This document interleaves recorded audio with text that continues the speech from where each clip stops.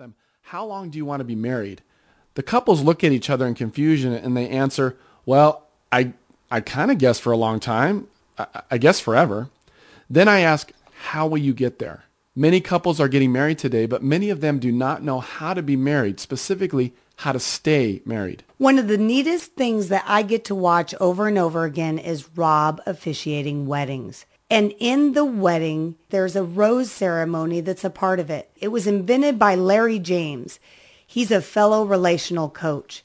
We're going to walk you through the rose ceremony, and I want you to know Rob gets the most compliments after he marries people from men. Your gift to each other for your wedding today has been your wedding rings, which shall always be an outward demonstration of your vows of love and respect and a public showing of your commitment to one another.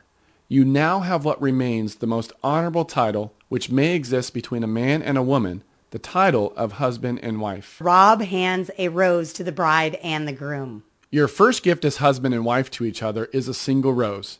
In the past, the rose was considered a symbol of love, and a single rose always meant one thing. It meant the words, "I love you." So it is appropriate that for your first gift to each other as husband and wife is a single rose. Please exchange your first gifts as husband and wife. So before this, the bride and groom have exchanged their vows and their rings, and now we're watching them exchange the two roses to one another. After exchanging a rose to each other, it seems like you haven't done anything at all. Just a moment ago, you were both holding a rose, and now you are still both holding a rose. In a lot of ways, a marriage ceremony is like this.